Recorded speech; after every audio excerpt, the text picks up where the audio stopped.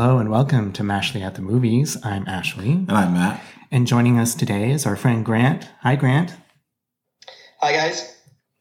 In today's episode, this is another episode in our 13 Days of Halloween, where for the 13 days leading up to Halloween, we talk about a film in the horror thriller genre. And today's film is Stage Fright from 1987. And Matt's going to tell us what it's about. Yeah, so basically this is about a group of theater actors who are rehearsing a play that's about to open, a musical actually, about a serial killer. And lo and behold, a real-life serial killer that night, through a series of events, escapes from a local sort of mental asylum, which is a hospital. Anyway, we'll get into all that. But he escapes and makes his way to where they're rehearsing this play at and starts, his rampage. So that's basically your setup for Stage Fright. Grant, you recommended this movie to us. Share your thoughts with us about it. Okay, yes, I did recommend this film. So this is what I would say. It's a music video rather than a film. This is an Italian horror film, which a lot of people assume is like a giallo, so a bit like a mystery thriller, and it's not. It's a bare bones Italian slasher film. There's very little plot, really. There's very little characterization, but what there is an absolute firework display of cracking visuals, neat camera work, and a brilliant score. I think, and it's an immersive experience. You have such a great time watching this film. It's got some absolutely standout set piece kill sequences that sort of stick in your mind. There's a guy that's drilled through a door, which is particularly horrific. We've got a decapitation. We've got all sorts going on. And I think one of the reasons I really like this film is the look of the killer. So, in standard American slasher movies, the mask would be a very blank canvas. Think of Michael Myers, right? Very blank canvas, white, William Shatner mask. What do the Italians do? They put a big owl mask on it. This really beautiful animal, an owl, really detailed. It's huge. It makes his head look absolutely massive. And you can barely sort of understand how he's walking around because he's got this huge thing on his head. But it ends up being really creepy. And it's got a real presence to it. Two other quick things, which is that the film's visuals are at their best at the end. So the final sequence of this film has a very, very famous sort of shot, which is where all the victims of the killer are sort of displayed on a stage, and they're all sort of put there in certain poses, and the killer is sitting amongst them with his owl mask atop his head. And the key to get out of the theatre is jammed into the stage directly in front of the killer. And our surviving girl needs to find a way to get that key from under his nose. And I think that is done so well. And there's some feathers flying around that look like snow. And it's a beautifully choreographed sequence. So I'm a big, big fan of this film. It's directed by Michele Soavi, who did a lot of work with Dario Argento, famous Italian director. And this was his debut. And I think it's an absolutely stonking debut and a really great slasher film. I think I'll stop there and let you guys react. Yeah. So I liked this film. There are scenes here that I shall never forget. And one of them, Grant, you just mentioned, when the killer, he creates on stage this kind of tableau of all of his victims and their various parts and then, sits among them. As the feathers are flying, you described it beautifully, and it will never leave my mind, I don't think.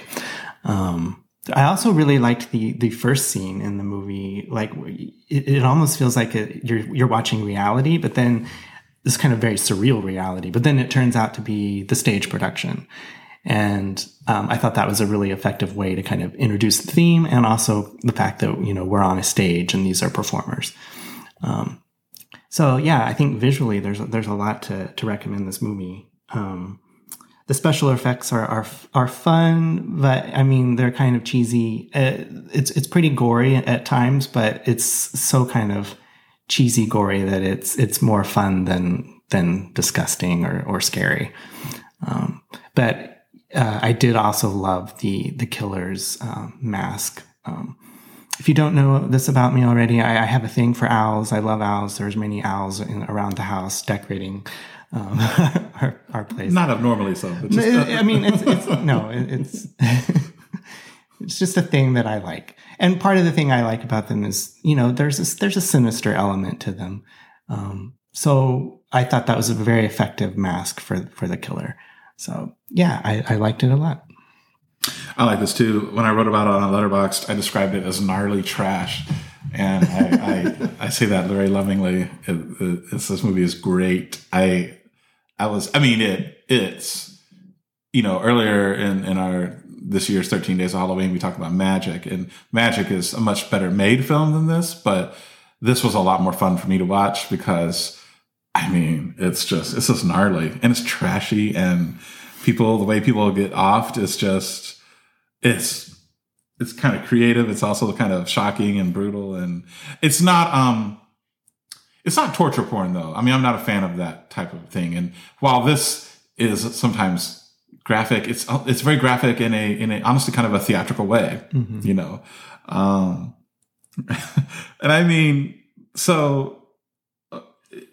and this is, I think Grant mentioned, this is very light on plots. As a lot of slasher flicks are, but when a movie is like that, I even though I'm enjoying it, I'm trying to latch on to something to kind of keep me going. And there's a character in here named Mark, and this is where my shadow gay man persona comes into play. I was like, who's the cutest person in this movie? And to me, it was Mark.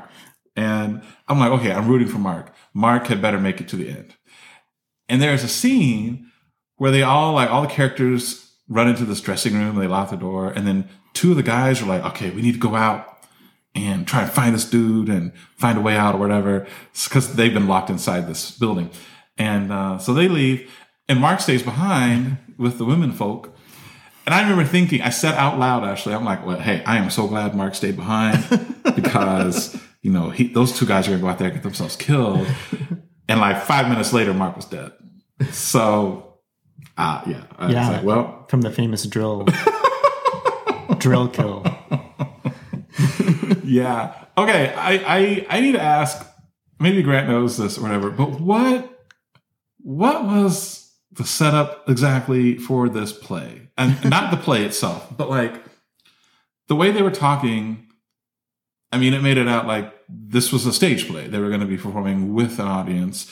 And I swear early on in the movie, they sort of panned around the building that they were in, and it looked like there were seats there. I thought. Maybe I made that up. I don't know. But definitely toward the end of the movie, there's a panning shot. I think it goes completely around, and there's no place for an audience to sit. It looks like a soundstage, which when I read about this movie, it's described as okay, they're on a soundstage. And I'm like, okay, but you don't put a play on a soundstage. You have to have a place for audience members to come to. And also, there's a scene where one of the actresses gets injured and she has to go to this, basically a mental hospital, but it's a hospital, I guess, and to get patched up. And they're leaving where they're doing the play at, and it's in the middle of nowhere. It's this big building that there's a whole drive that you have to get onto to get out of it, and it's a tree-lined driveway. And I'm like, where are they? Where is this? What's happening? So Grant, what are they doing? I think you're trying to search for rationality in Italian horror cinema, and that's often a fruitless exercise, Matt. I completely agree with you that it sort of oscillates between. Initially, it looks like it's a theatre production. Then it's a sort of sound stage. And actually, the interior of the theatre seems to change a little bit. The theatre seems to be, as you say, in the middle of nowhere. and although not too far from a mental hospital, conveniently. And I love the fact that, she twists her ankle or something. And she's, oh, yeah, we've got to go to the hospital. And they go to the mental hospital. Yeah. I was going to say, there's another sequence which neither of you have mentioned, which I really like, which is when the killer's inside the theatre and he's put the owl mask on. And he walks onto the stage, and they think he's the actual actor. And the director directs him to kill someone. And he does it for real, right? Mm-hmm. And there's a great line where the director says something like, oh, "There's not supposed to be a knife." Oh no! Yeah. And I thought that was quite cool. There's some great chase sequences in the at the top of the theatre in the sort of gantry. Mm-hmm. They're running along these sort of rickety, things in the eaves, and I love the whole thing, really. I think it's so much fun, and I don't think they make films like this anymore. But it's just no. Yeah, I had a lot of fun watching it, and Matt, I like the way you described kind of the gore effects in this as being kind of stagey. There was a couple of really amusing uses of of dummies for people as stand-ins for people that I found to be hilarious. But yeah, I feel like that's peppered throughout the film, just kind of usage of stage effects, in which it's, seems appropriate. But there's a dummy that they use on stage that every time the camera happened to pan across it, I kept thinking that's a person and they're just standing still and they're going to come alive. But and that wasn't at all what it was, but it was super creepy. Yeah. I wasn't sure about this movie for a little while. It's not a long movie at all.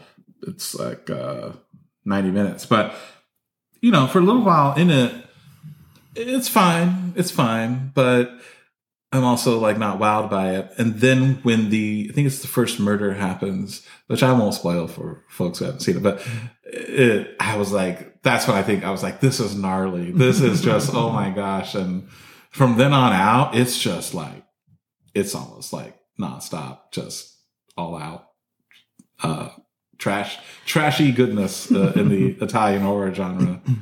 And it's hilarious too. So, I've heard of Italian giallo stuff, and I hadn't really started watching any really until I think we did an episode with Grant. It's House by the Cemetery. I think that's a giallo film, and then we did Demons with our friend Sean on this show as well. And I've just been watching more, and I am fascinated by these. They're called Italian horror, and sometimes they're filmed in Italy. A lot of times they're filmed in Spain too. Anyway, I find that really interesting.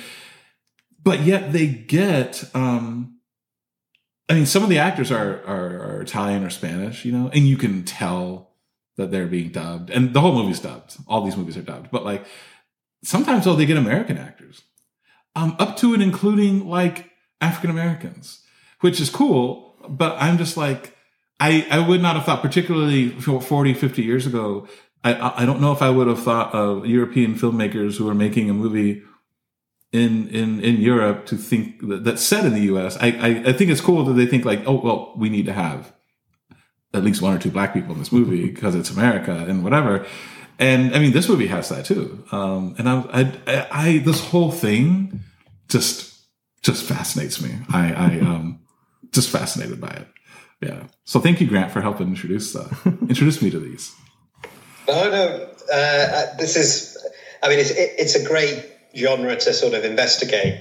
As I say, this isn't quite a giallo because there's no mystery or anything. It's just a sort of stand-up slasher. But it's very much in the vein of them in terms of the visuals, the bad dubbing, some of the foreign actors who probably didn't have a clue what the director was saying, because I don't think the director could speak English.